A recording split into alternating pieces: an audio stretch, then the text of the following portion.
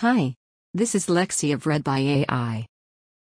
I read human curated content for you to listen during work, exercise, your commute, or any other time. Without further ado, who does Trump owe hundreds of millions of dollars to? By Andrew Prokop from Vox. The New York Times' blockbuster report on President Trump's tax records has drawn new attention to the fact that Trump is hundreds of millions of dollars in debt, with much of that debt coming due in the next 4 years. This has led to much speculation about to whom the president might owe so much money, and why. But in fact, the answer, or at least, part of the answer, has long been known. Trump owes hundreds of millions of dollars each to two financial institutions, Deutsche Bank and Ladder Capital.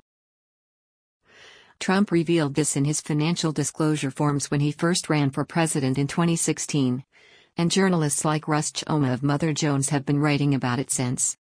Choma wrote another piece on this earlier this summer, making the case that Trump's $500 million in loans coming due may be his biggest conflict of interest yet.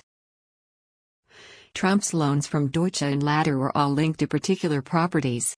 They were either mortgages on the properties themselves, or loans to fund the development of a property. Still, there have long been questions about why Deutsche and Ladder would loan Trump so much, given his history of stiffing his creditors. But overall, these loans are less mysterious than another aspect of Trump's financial history: that from 2006 to 2014, he spent more than $400 million in cash on buying or developing various properties.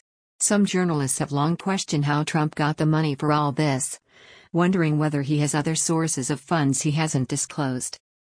And the Times' first story on the new tax records doesn't clear this up. The finances of the Trump Organization and Trump's web of private businesses have long been opaque. Dan Alexander, a reporter for Forbes, calculates the Trump empire has at least $1.1 billion of debt overall. But the New Times story focused on the amount of that debt that is guaranteed by Trump personally, rather than just his business, which totals $421 million, according to the tax records the Times reporters obtained. That's important because, theoretically, the creditors for this debt could force Trump into personal bankruptcy if he is unwilling or unable to repay them. The Times does not break down who holds all of that $421 million in debt Trump has personally guaranteed. But its report does make clear that most of it is from Deutsche, the German bank. Specifically, $160 million is from a loan from Deutsche to Trump to develop his Washington, D.C., hotel. $125 million is from Deutsche for mortgages on Trump's Doral Golf Resort in Miami. Trump has a tangled history with Deutsche Bank dating back to 1998. The New York Times' David Enrich has chronicled how Trump would obtain a large loan from one arm of Deutsche, run into trouble paying back that loan, and then go to another arm of Deutsche to try and get more money. At one point he even sued the bank to try to avoid repayment. The parties ended up settling. Trump then paid his settlement obligation with a loan from yet another division of Deutsche. By the early 2010s, Trump had ended up at Deutsche's private banking unit, which manages the finances of the ultra-wealthy. The private banking unit provided the loans for the Trump hotel development and the Doral Resort mortgages, as well as a loan on Trump's Chicago hotel. Trump's second biggest creditor, according to his financial disclosures, is a firm named Ladder Capital. ProPublica has reported that Trump Organization CFO Alan Weisselberg's son Jack works at Ladder as an executive director involved in loans. Ladder granted Trump a $100 million mortgage loan on Trump Tower in New York City, which is due in 2022, as well as a loan for another Trump property, 40 Wall Street, which is worth more than $50 million. The Trump Organization has other sizable loans, but these are the biggest ones weighing on Trump since they are revealed in his personal financial disclosure forms. The more pertinent mystery about Trump's money isn't about these loans mentioned by the Times that are coming due.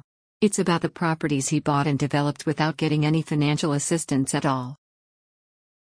The Washington Post's David Fahrenthold has reported that, between 2006 and 2014, Trump made a major change in the way he did business. He started dropping large amounts of cash to buy and develop certain properties, rather than relying on loans. Most notably, Trump bought and renovated a golf course in Turnberry, Scotland, for over $200 million, for which he paid entirely in cash. The Trumps have claimed they simply had the cash on hand for this. But the New Yorker's Adam Davidson doesn't buy it. The portfolio of assets that Trump owns does not suggest that he would have so much money that he can casually spend a few $100 million on a whim, Davidson wrote in 2018.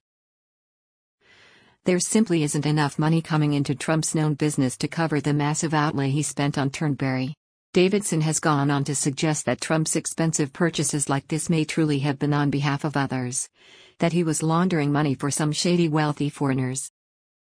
We don't know where the hundreds of millions in cash Trump used for Turnberry and these other properties came from, and there's no hard evidence that it was connected to money laundering. But Trump hasn't given a convincing explanation for this, so it remains an unresolved mystery. Thank you for listening to Who Does Trump Owe Hundreds of Millions of Dollars To? By Andrew Prokop.